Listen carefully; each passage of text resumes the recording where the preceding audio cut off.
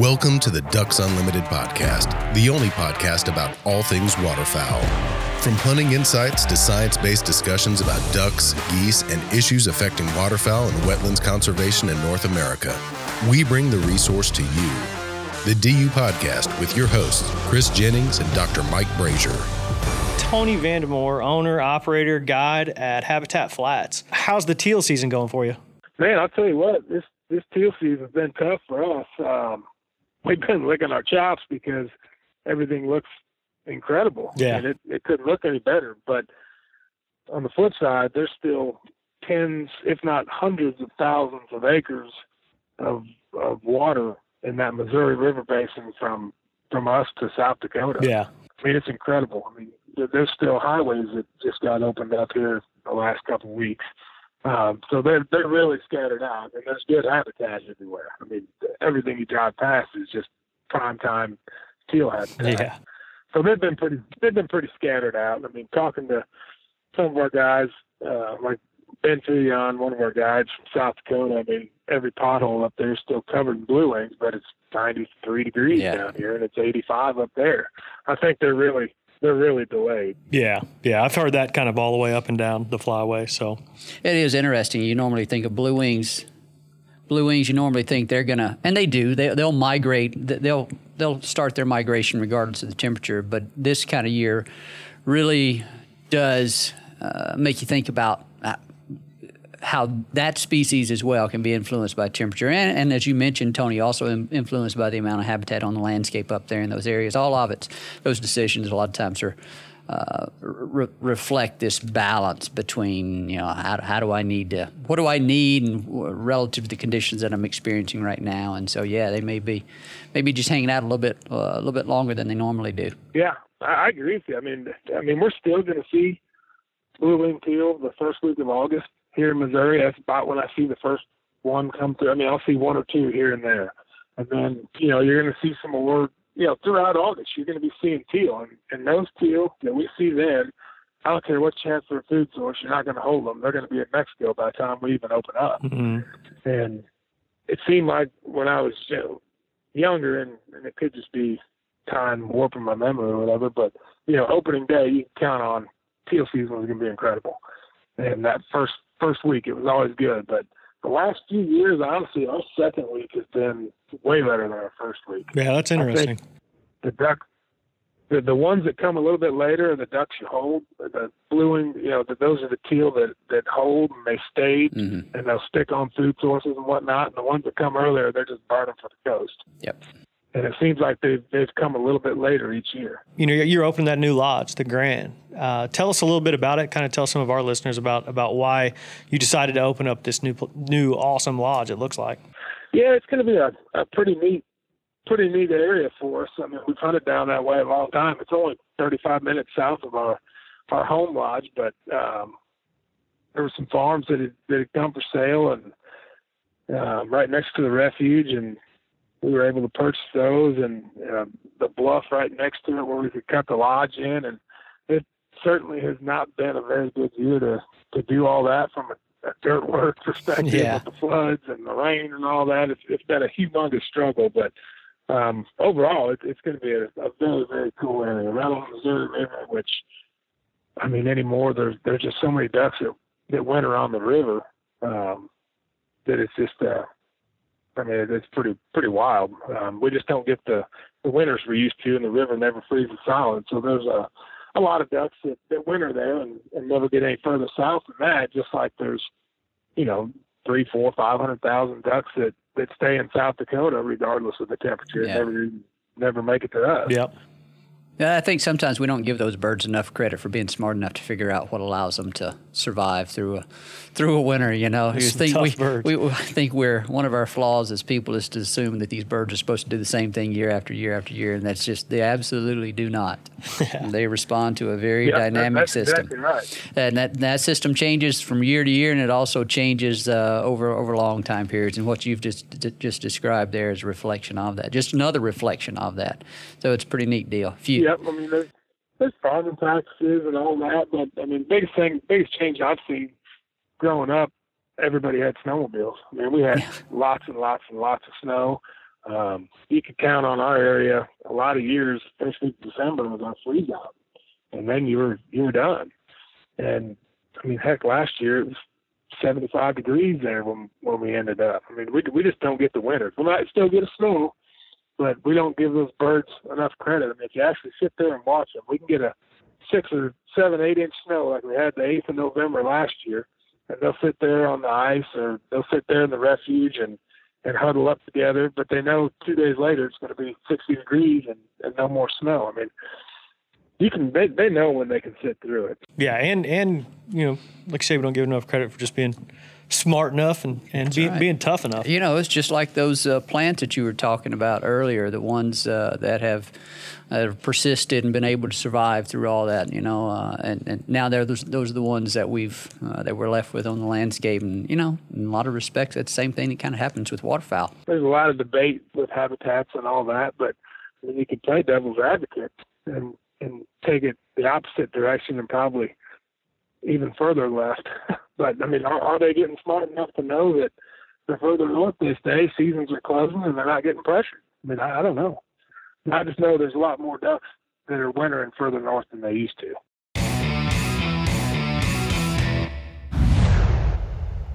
Be the first to know when ducks are on the move. Sign up for DU's waterfowl migration email alerts and receive ongoing in-depth updates on the latest habitat conditions, weather changes, and hunting reports for your flyway. Visit ducks.org/migration alerts. I'll apologize up front, but I just want to ask you some questions and kind of get you to relive that nightmare that was the Light Goose Conservation Order 2019. I know I lived through it. I survived it. I survived my nightmare, but I know you guys started out in Arkansas, and where I hunt is not too far from where some of your guys were bumming around over there, and it was tough, and it didn't really matter what you threw at them. They were smarter. They were very good at being able to pick out hunters, and you know the reality was it was all adult birds. But you know what were you seeing all the way up the flyway from Arkansas all the way back up into your place?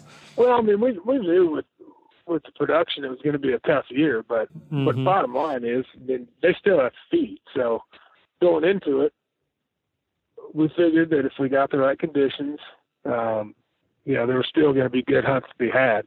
Yep. And we got down to Arkansas, and first 2 mornings, I think it was, the first 2 mornings, you know, no wind, cloudy, not great conditions. Had a couple of big spins that got in there, but they had specks in there with them. And if we hear or see a speck, there's no shot called.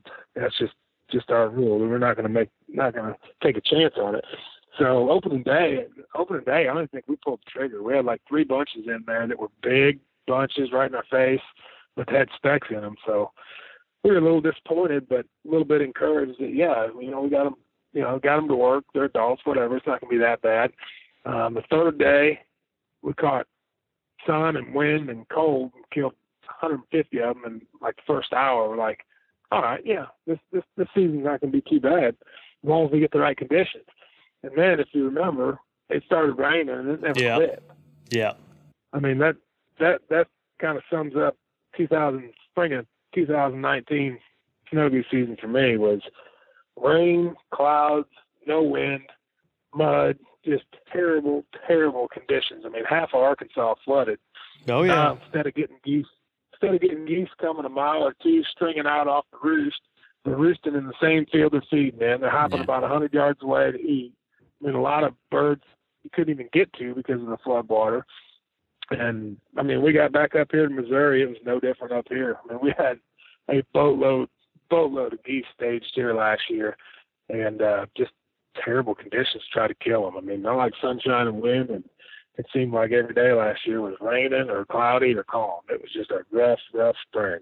Yeah. I think out of the 10 or 12 hunts that I did last year, we had maybe 2 decent days. And I say decent only because in comparison to 2018, it was unbelievable. Sure. And it was just conditions. It was literally a nightmare. I mean, we really struggled, and really when it rains, if it's raining or anything, we're not even hunting. I mean, it's not worth it to get out there for us. I mean, I'd have to look at my journal, but I bet in for 45, 50 days or whatever, 100. I bet we didn't see the sunshine 7 or 8 of them. Wow. Yeah, that makes it tough. I mean, those birds are smart enough as it is.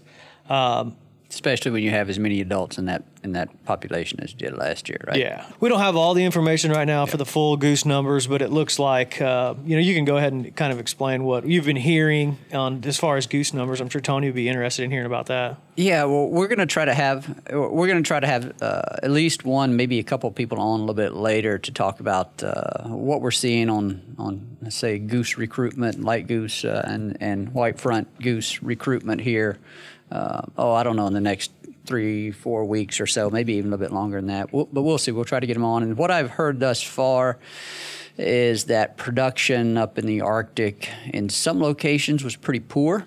In some locations, that production they had a decent hatch, but then a lot of those goslings just didn't make it. And then in some of the colonies a little bit farther east, the hatch was about average, but it seemed to be a little bit late. If I remember this correctly, it seemed to be a little bit late.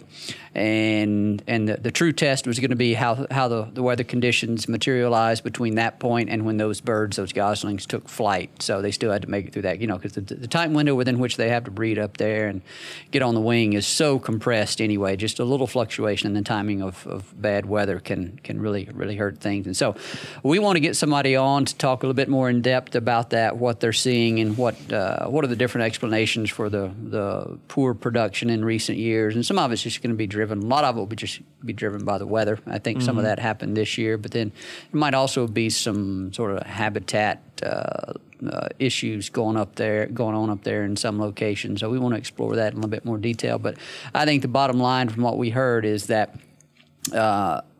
the general expectation should be for another year of sort of fairly high percentage of adult birds. Then a lot of that though is going to depend on what happens in some of those other colonies that might not be monitored as closely. So we'll have more information here, I think, in the next few weeks. But don't get too excited, I think, in terms of expecting a whole lot of juveniles in the population. Well, see, I took that just the opposite. When you said, there's a chance. So you're telling me there's a chance. There's a chance. All right. So, that's right.